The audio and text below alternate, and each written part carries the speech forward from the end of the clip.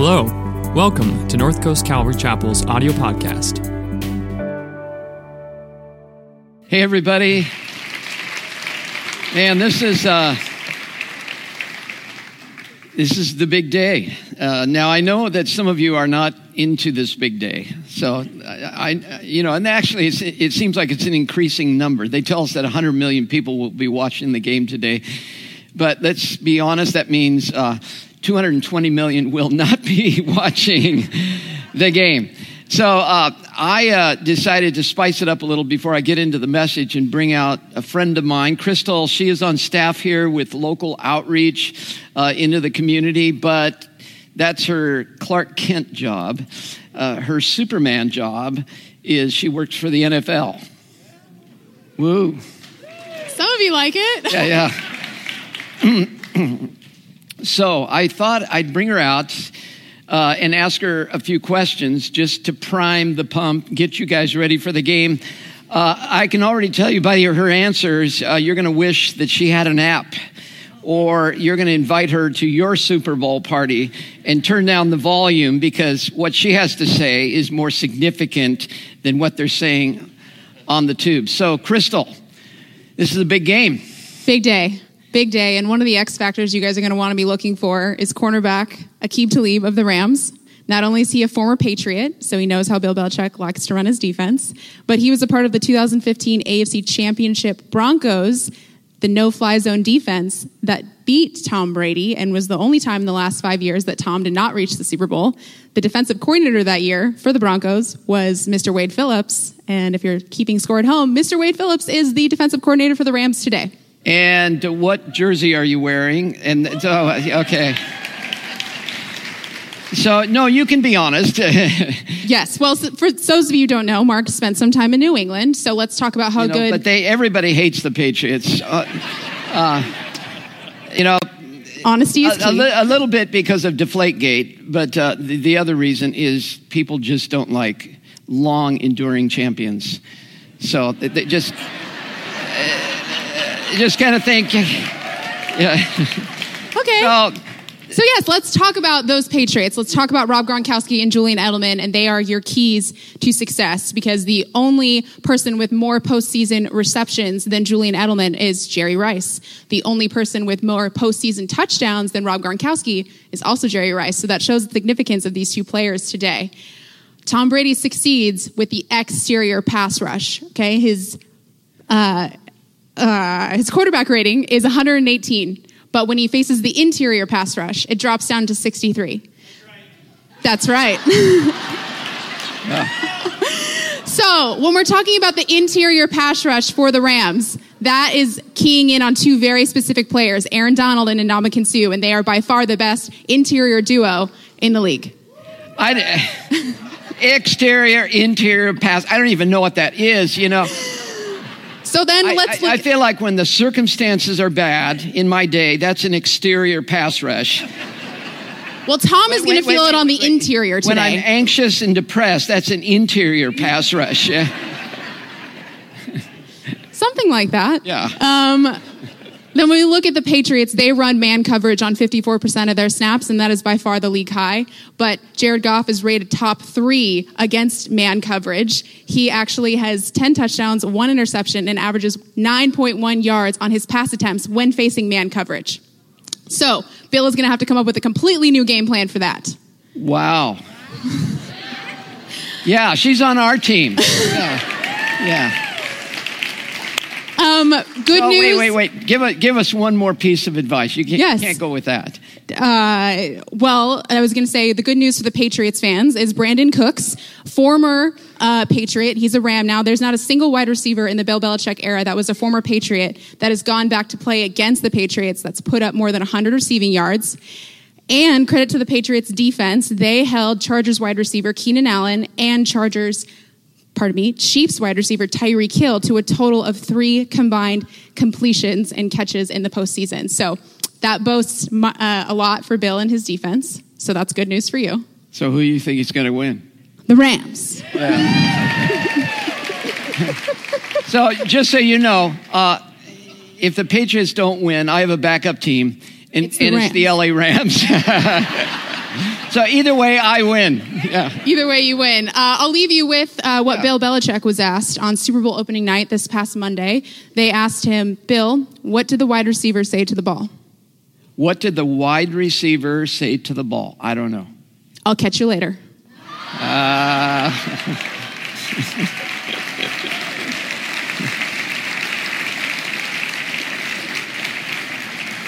Now, how am I supposed to follow that? We'll just have Crystal come out and preach the message.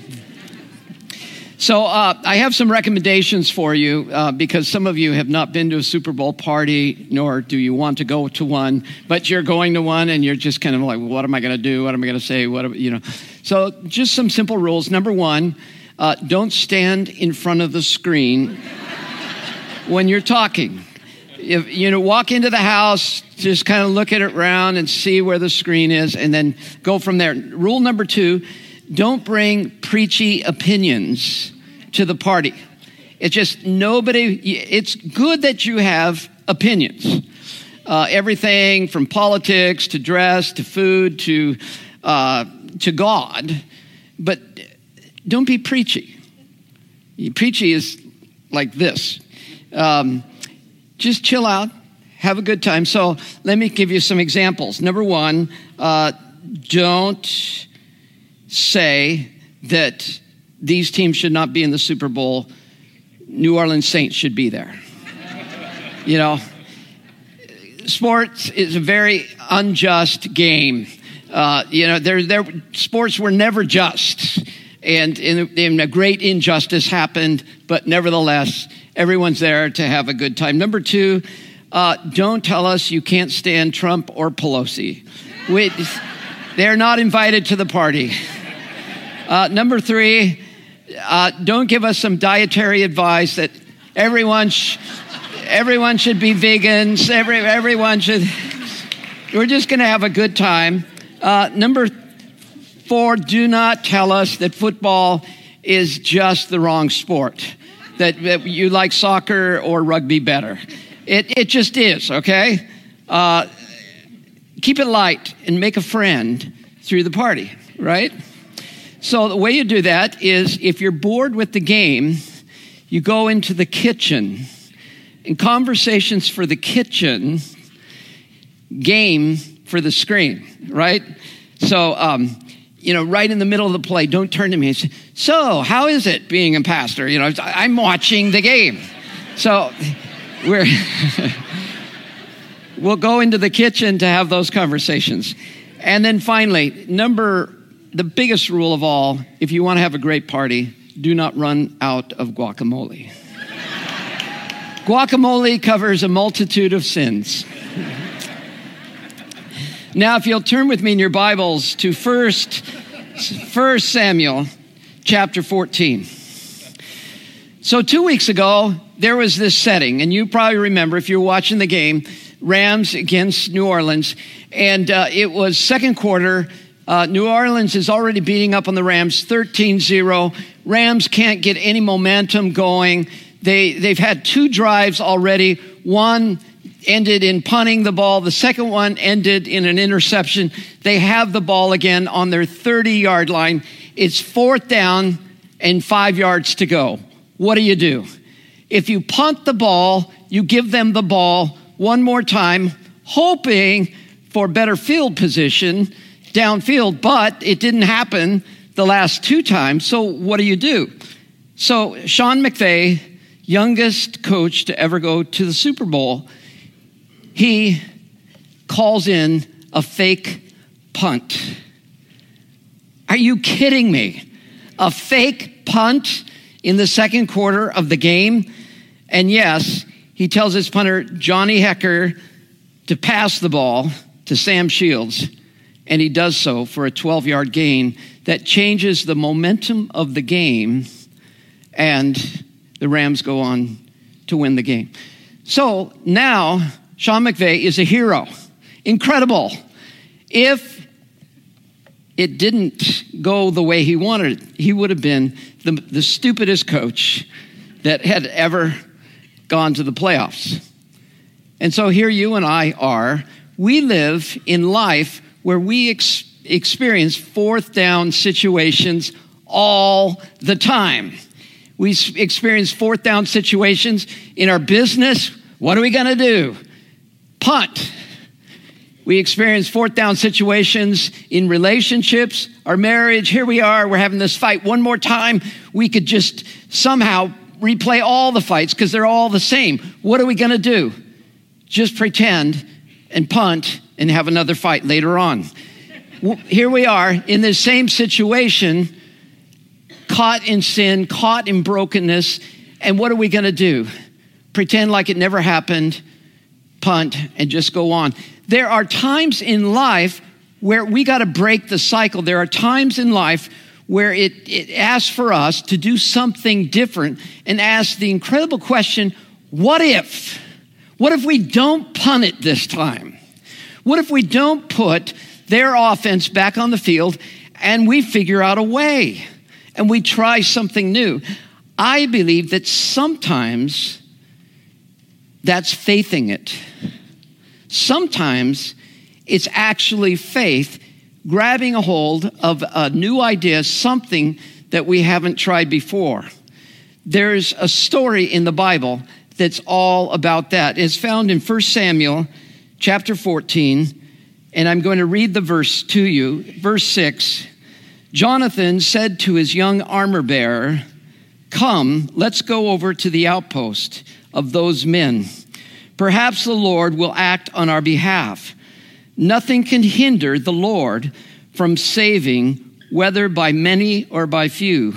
Two words I want you to, two phrases. One is the simple word, perhaps. What a great thing. In the midst of that stuckness, fourth down and 5, what if? Perhaps. Yeah, you don't know for sure. It's not absolute, but perhaps something else can happen. The other thing I want you to note is the long sentence, nothing can hinder the Lord from saving, whether by many or by few. When God becomes a part of your equation, then that what if, that perhaps ignites something bigger than you. We're not asking you to become ingenious. We're not asking you to somehow become Superman. The Bible never asks for you and I to become Superman. The Bible asks for you and I to release faith in a super God. So let me pray for a moment and let's dive into this passage. Father, we do pray that you would open up our hearts, open up our minds to see things differently. And God, we would ask that you would take the truths that we learned tonight and sink them down 12 inches from our head to our hearts, that we might leave here changed. In Jesus' name, amen. So the what if engages a big living God. That's what it does. You and I don't serve a dead idea about God. A lot of people, we talk about our idea about God when we say things like, well, what do you believe about? Well, I just believe that God's this. I think he's this. That's all ideas. Living is the fact that he's in this room, he's moving in your life and my life, and there's moments he calls us to engage in a living God in our lives, and that's called faith. So let me have you look at the screen and check out this map. This is what's going on. Obviously, I put in big red the Philistines so that you would understand that they are the big bad team. They are ominous. They are conquering. And you can see that they have invaded the hill country where the Israelites live.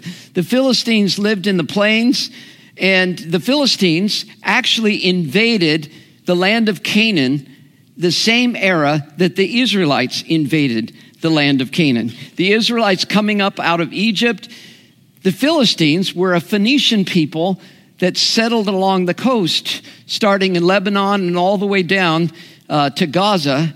And they, if you give them a 23andMe DNA study, you would find out that they're largely Greek in their origin. So one is a Semitic people, one is a Greek people. But the big difference is the Phoenician/Philistine people were in the Iron Age. They had discovered iron, brought down by the Greeks. The Jews were still in the Bronze Age. You put an iron weapon against a bronze weapon, and the iron weapon is harder than a rock. It wins every time. So they had gradually come up into the hill country from the south and then also in the north to gradually chip away at the property that the Israelites owned. But they not only took property away, they took away their weapons. So that by the time we get to chapter 14, the Israelites have no weapons but farming equipment.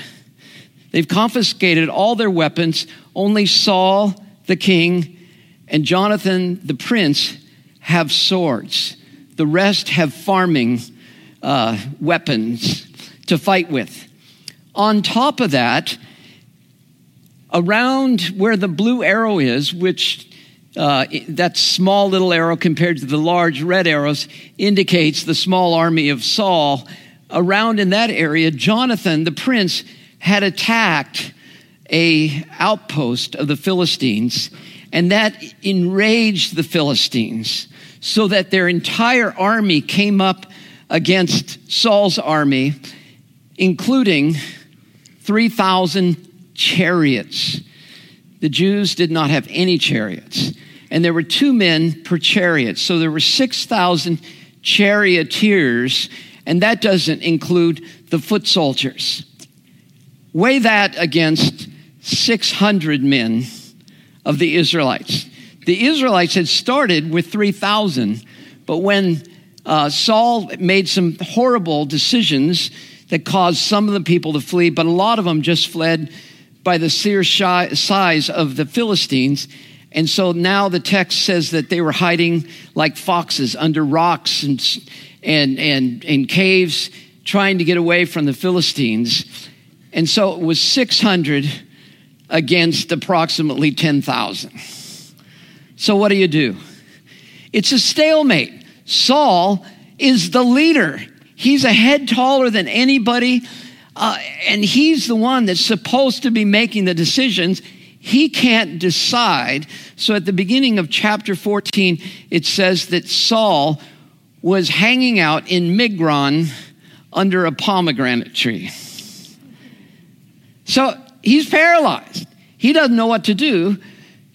2,400 of his men have all left. He's left with 600 men. He doesn't know what to do. And my experience and your experience is that way. We have stalemates in life. What do we do? I don't know. Doesn't seem like what we do. I remember with one of our sons, he was in the 4th grade and he had a teacher that was going through a very difficult time in her life. And I happened to know about that. And it was bleeding out into the classroom.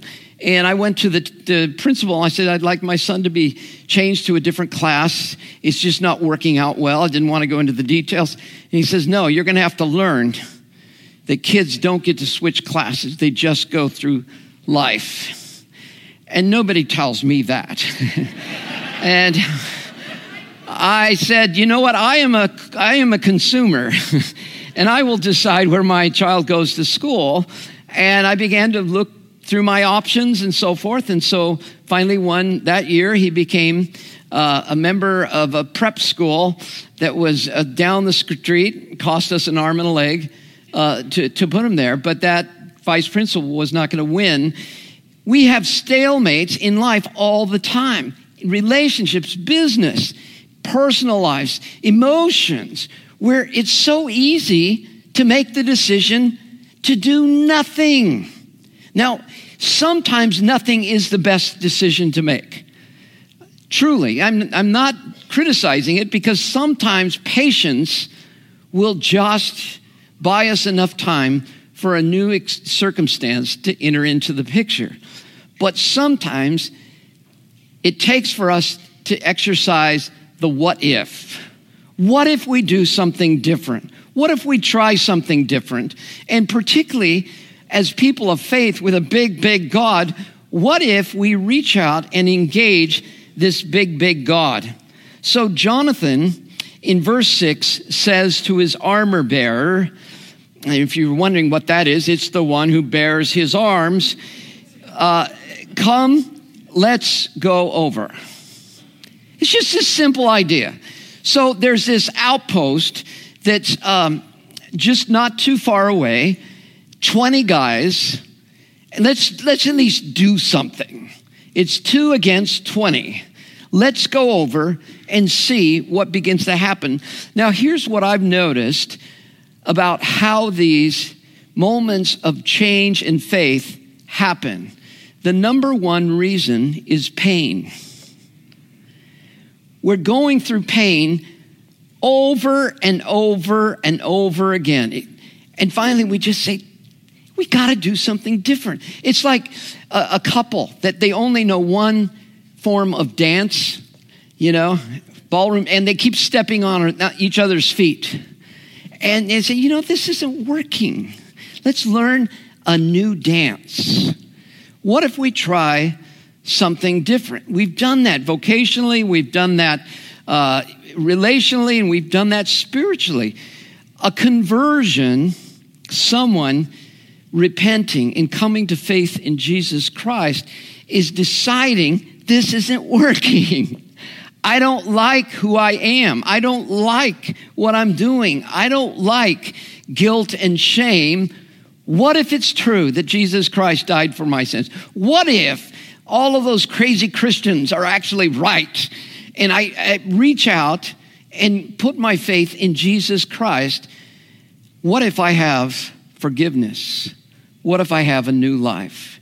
You see, that's the way change begins to happen. So Jonathan suggests to his armor bearer that we do this, and he takes action. And I think faith is usually related to some kind of action. Oftentimes in the Western world, we think of faith as more of a mental heart thing. And so we make that step of faith, but then you're left with only your hairdresser knows for sure whether you've done anything or not done anything, because it's just private and it's inside. But I've noticed that once I make that private inside decision, there's externals, there's actions that begin to happen. I go to that person and say, I'm sorry. I take a new route. If I'm addicted to substance, I decide I'm not going into liquor stores anymore to buy peanuts. I'm going to buy peanuts at Rite Aid instead. Whatever. We make decisions that follow our steps of faith. And so this is what Jonathan is doing. So in the text, in verse 4, it says, on each side of the pass that Jonathan intended to cross to reach the Philistine outpost was a cliff. One was called Bozez, and the other was called Seneh. And one cliff stood to the north toward Michmash, and the other to the south toward Geba. Here on the screen is 2,000, 3,000 years later, what this looks like. So to the south, towards Geba, is this cliff that was called Sina. And to the north, towards Michmash, was this cliff called Bozez, which means shining, because the sun would shine on this cliff. And over here are the Philistines. It's just an outpost, just 20 guys guarding.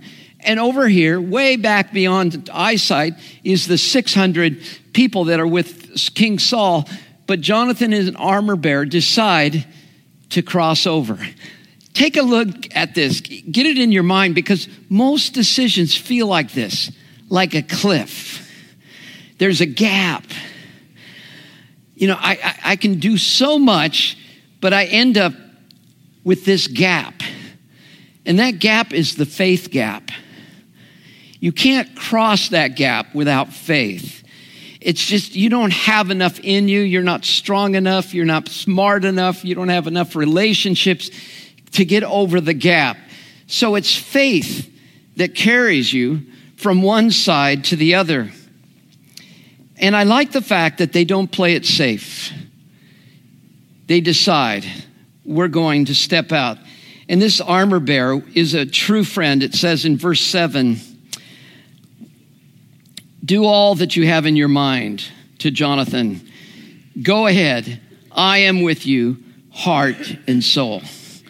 It's so good if you have friends around you, not that just are yes people and do whatever you want, but they're true friends that will sharpen you like iron sharpening iron. But once the decision is made, I'm with you. I'm not leaving you as a friend. I'm your wingman. And so they carry through with this idea of not saying it, playing it safe, and they ask the question, what if? And it's going to involve, if you make this decision, it's going to involve probably a change in your time, because you look at your time, it's like, wow, my time is disappearing and I'm dying. What am I going to do? It's going to involve a decision. It's going to involve a decision sometimes with your words. I'm hurting people, the very people I love, I'm hurting. We're going to make a decision to cross that gap with the words that we use, or the thoughts, or the actions, because otherwise it's 4th down and 5 and we're paralyzed. We're going nowhere. We're stuck. We were actually in this. I could stay here all day telling you about my stuck stories in my life, but I can remember in this very building, we were stuck.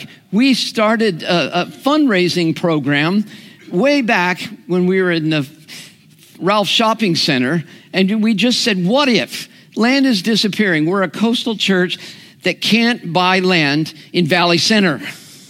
So how do we do this? It's disappearing. So we started a thing called Fields Are Ripe, and we said, we're going to build a building. And everyone said, what are you building? Where are you going? I said, I don't know. But we're reaching out with a what if. We raised $1.5 million out of that. And then this land came up for sale. It was Christmas Eve.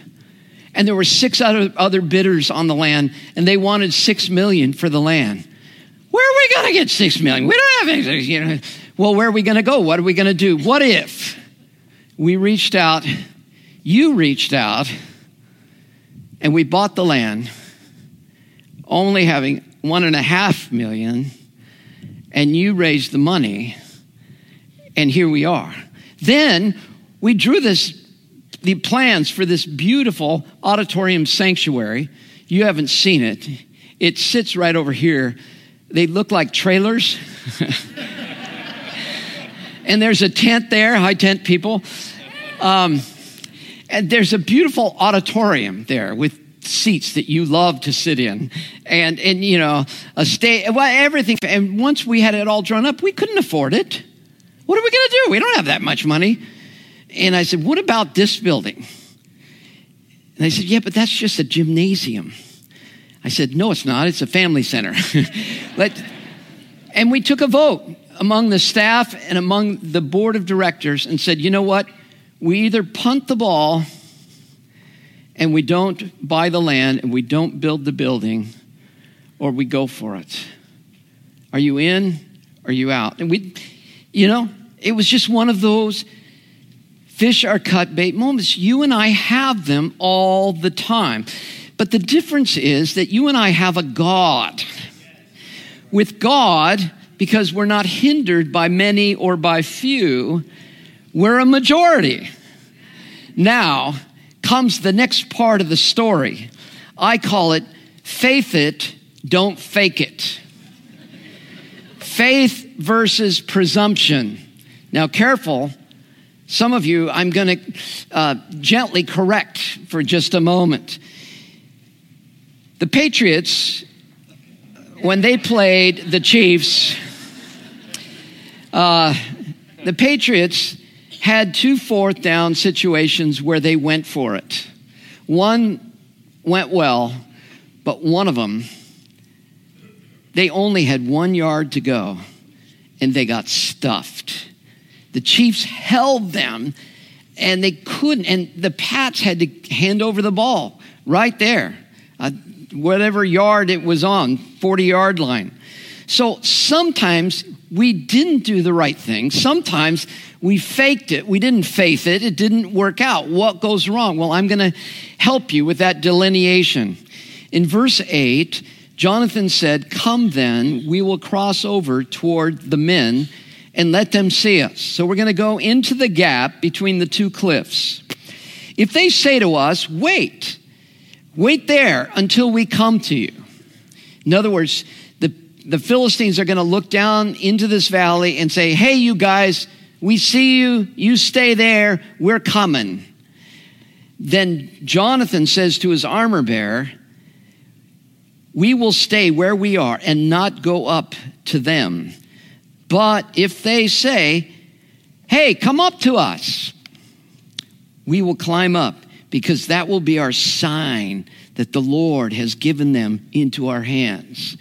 Now, you may feel like that's just kind of an arbitrary sign. And, there's people that lay out fleeces, like Gideon's fleece. And I've always thought, when people tell me about their fleece, I think that's a stupid fleece. It's just like, God, if the light turns green again sometime in this daytime, that'll be a sign for me that you want me to buy a Maserati. It's like, it turns green all day long. We love to pick biased signs and claim them to be God. So we're not to do that. So what's going on here? It would be very unlikely for soldiers to invite opponent soldiers up into their outpost, which makes their outpost vulnerable.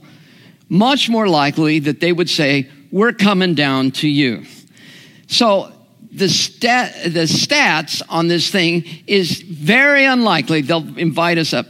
And when they say, "Come up here," Jonathan nudges his armor bearer and he says, "It's the Lord, come on."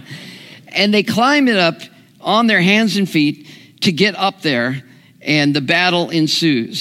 So if they say, or if they don't say, those kind of things are critical as we faith it. So how do we do that? Well, I think there's a lot of ways that we do that. One is through the Word of God. Does this make sense with the Word of God? One is through the Holy Spirit. Is there a peace in my heart about this, or is this just wacko?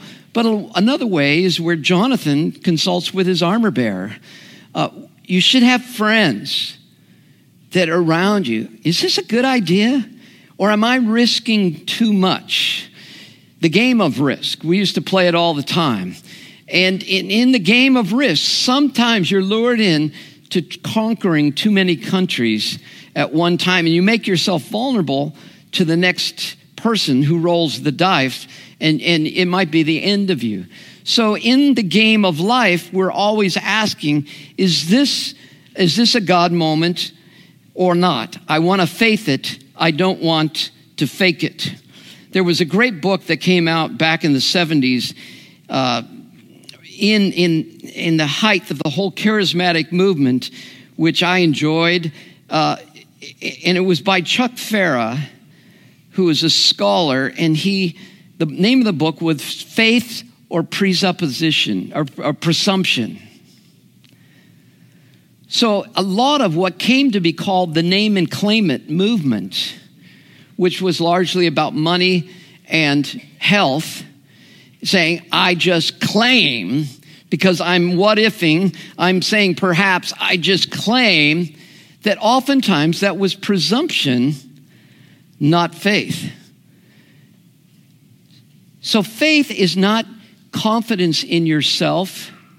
Faith is not you reciting over and over and over a Bible verse until it becomes internalized. Faith is reaching out of you to a big God. And you cannot coerce him. You cannot put God's arm behind his back and say, you better do this because I'm, quote, faithing it. So Jonathan understands that he cannot close the gap. Only God can. But he's stepping into the gap to see if God is going to be with him. So when you and I faith it, it's almost like crossing a stream. I'm just going to step on this stone. And if it doesn't tilt and throw me into the stream, I'm going to take up this foot and step onto the next stone. And that's exactly the way faith is. People would love to say, no, it's just running across. No, it's not. This is real life with real people around you and real resources around you. But it's a real big God. One of the greatest stories of faith or presumption is the story of Peter when he was in the boat. And Jesus is walking on the water, and the disciples think it looks like Jesus. He talks like Jesus. He's about the same size of Jesus, but humans can't walk on water. We know that that's materially impossible. So Jesus tells them to not be afraid, and Peter responds with a faith it moment. He throws out a fleece, which when I first read it as an 18-year-old, I thought, that is the dumbest thing he could have ever said. He says, Jesus, if that's you, ask me to get out of the boat and walk on water. First of all, I would have said, ask John or Andrew to walk on water. You know, that's like holding your hand in front of your face with a friend and say, I bet you can't hit me. Bet you can't hit my hand, you know. And when I read that, I said, wow, that is. But Jesus says to Peter, come. And Peter has this perhaps what if moment, and he gets out of the boat. And I still wonder to this day, did he tap the water a little bit? Is this going to hold me like an I-beam, or did he just hop out? And at what point, was it 10 steps, 15 steps, was it 20 steps, that he looks down and he says to himself, this is materially impossible. The physics of this doesn't hold water. And so he begins to sink. So as you know, every pastor uses this sermon to criticize Peter's unbelief. He had no faith. And so, friends, do not have unbelief in your heart. And you and I are reading the story and saying, he walked on water. Give the guy some credit. So how did he walk on water? Well, he had a fleece. If that's you, bid me to come. And there was something happening deeper there, because I know you, Jesus. I know you personally. I know you'll catch me. I know you would never let me drown. I know you love me. And it was out of his faith in who Jesus is, not was, but is, that he got out of the boat and he walked on water. Humorously, I've always asked myself, what if he misunderstood Jesus in the storm and everything? And what if Jesus didn't say, come, he said, dumb.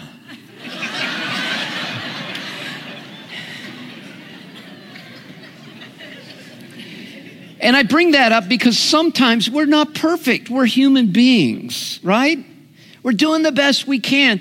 And our view of the sovereignty of God, our view of the bigness of God, is even when I make a bad call, he's there to catch me.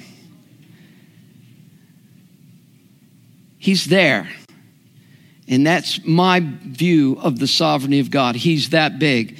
And finally, what we learn from this story is that we let God do the heavy lifting. All we are is the spark of the spark plug, and he's the combustion engine that does the big power work. So in verse 11, it says, so both of them showed themselves to the Philistines' outpost. Look, said the Philistines, the Hebrews are crawling out of their holes in their hiding. And the men of the outpost shouted down to Jonathan and his armor bearer, come up to us and we'll teach you a lesson. You know, we're going to box your ears off. So Jonathan said to his armor bearer, that's it, climb up after me. The Lord has given them into the hand of Israel. So Jonathan climbed up using his hands and feet, and the armor bearer right behind him. And the Philistines fell before Jonathan and his armor bearer, who followed and killed behind him. So he doesn't have the sword that Jonathan has. He probably has a knife or something else. I'm sorry for the blood and gore. So Jonathan is slicing and dicing and slaying, just like all the movies we've seen. And it's probably more of a scimitar type of sword than what you and I would picture out of King Arthur's arsenal. And yet doesn't thoroughly kill the person. They're wounded, they're slain, and the armor bearer behind him is doing the dirty work. And this whole thing happens with only 20 men in an area of only about a half an acre. So 3 times the size of your lot, or nowadays 8 times the size of your lot. But the point here is that God gives the victory. And then as we read on, then panic struck the whole army. Those in the camp, in the field, and those in the outposts and the raiding parties. The ground shook. It was panic sent by God. It just took the what if, the step of faith, and God ignites. Do you get it? We were never meant to be Superman. We were never meant to be heroes. We were never meant to be the people that are shown on TV and written about in books of how did you become such a great, famous, beautiful, handsome, tall, dark, everything person? And we say, well, it's really nothing, I've just always been that way, That was never meant to be the story. The story is what happened. And it's just, I'm just Mr. Magoo. And I just said, what if? And I stepped out on the what if, perhaps, and God kicked in. That's the story. God's the hero. And the ground shook. It changed everything. And if you know the rest of the story, God now is setting in panic. He doesn't even attack. There's apparently an earthquake. The Philistines are disturbed by what's this battle? We're hearing the sounds of a battle. They begin to flee. That sets a stampede and everybody's fleeing. Saul says, what's going on? We weren't even on the field, and there's a big battle going on, and they begin to join in the chase. And that day, not Israel, not Jonathan, not Saul, but God defeated the Philistines. And that's your story. The big story about being a Christian is that we have a God outside of us who's bigger than us, who cares about every single detail of our lives. He cares about your budget. He cares about your relationships. He cares about your heart. He cares about your dreams. And he's called us to not live our lives apart from him or in performance for him, but he's called us to engage him in every part of our life with the what if, perhaps. And we take that step that Jonathan took. And when that spark of faith hit, everything changed.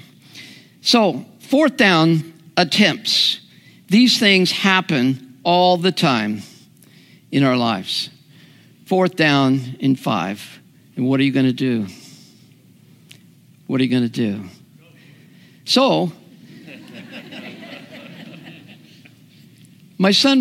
one of my sons wrote a song about this some maybe 16 years ago. And some of you know it when I begin reading the lyric. Welcome to the planet. Welcome to existence. Everyone's here. Everyone's here. Everybody's watching you now. Everyone waits for you now. What happens next? What happens next? Do you know who he wrote that song for? Himself. As he tells people at a time where he was paralyzed, like, what am I going to do with my life? It's your move now. And then comes the chorus. I dare you to move. I dare you to move. I dare you to lift yourself up off the floor. I dare you to move. I dare you to move like today never happened before.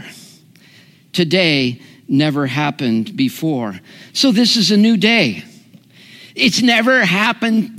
We are walking in virgin time. It has never been lived before. It's wonderful and scary.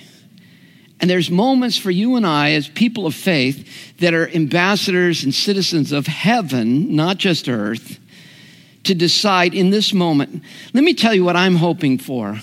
I'm hoping for a whole generation of Jonathans to rise up. Decide, you know what? Enough is enough.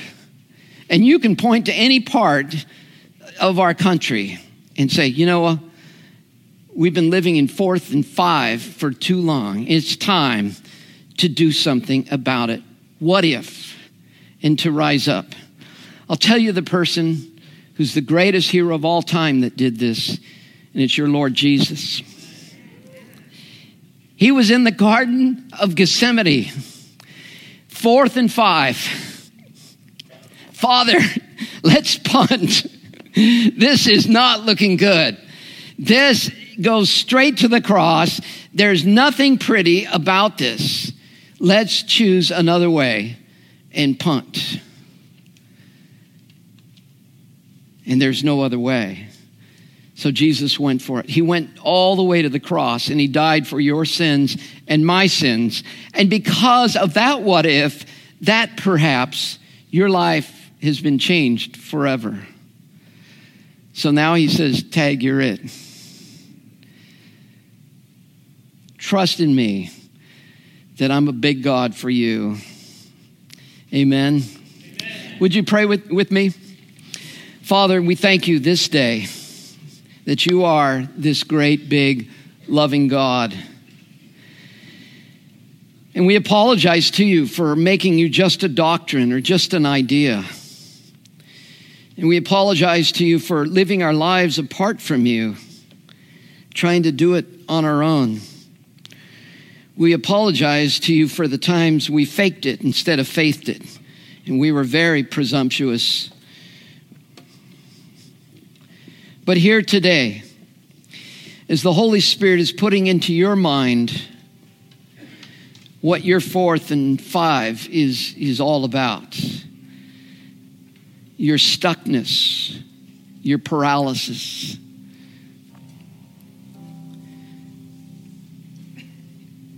and now that you got that in your mind, what happens next? What happens next? What if? And so, God, we reach out to you and we invite you into our checkbook. We invite you into our character. We invite you into our words and our thoughts. We invite you into our relationships, into our businesses. We invite you to become the big hero of our lives. And we'll just be the little people that dared to cross the ravine. And this morning while we're praying, while our heads are bowed, it may be that your gap is your own life, that you realize that you're without a Savior. Maybe you met him a long time ago and made a commitment, or maybe not, but you've walked away. You've lived your own life, and you realize this morning that today is the day. It's time to make a decision. What happens next? I dare you to move. So in the quietness of this moment, while our heads are bowed and our eyes are closed, I dare you to commit your life to Jesus Christ. I invite you to just raise your hand where you are while everyone else is praying as a symbol to your own heart and life that you are surrendering your life to Jesus Christ, inviting him in to cleanse you of your sin, inviting him in to become the Lord of your life, to take this step. If that's you, yes, God bless you. As you raise your hand, just raise your head up as well so you can see that I'm acknowledging your hand. Yes, God bless you. Thank you. And God bless you. Thank you back there. I hope you can see me. God bless you way back there. Thank you. And you right here. Thank you. Over here. Yes, to my left. Thank you. And you, sir. Thank you. God bless you. Anyone else? If I've acknowledged your hand, you can put it down. Yes, God bless you. Back here in the back. Anyone else? Yes, God bless you. Thank you. The what if is happening. You're reaching out to a big God who loves you, who has died for you, rose again from the dead. And now we pray. Would you join me and pray this prayer silently as I pray it out loud? Lord, come into my life. How I need a Savior. Thank you for doing it all for me, for dying for me. I believe that I'm forgiven because of you. Thank you for rising for me. I believe that a new life is possible because of you. Now fill me with your Spirit, for from this day forward, I'm a follower of yours, and you are my Lord. In Jesus' name, amen. Thanks for listening this week. If you're looking for ways to serve, give, or get connected, please visit our website, northcoastcalvary.org.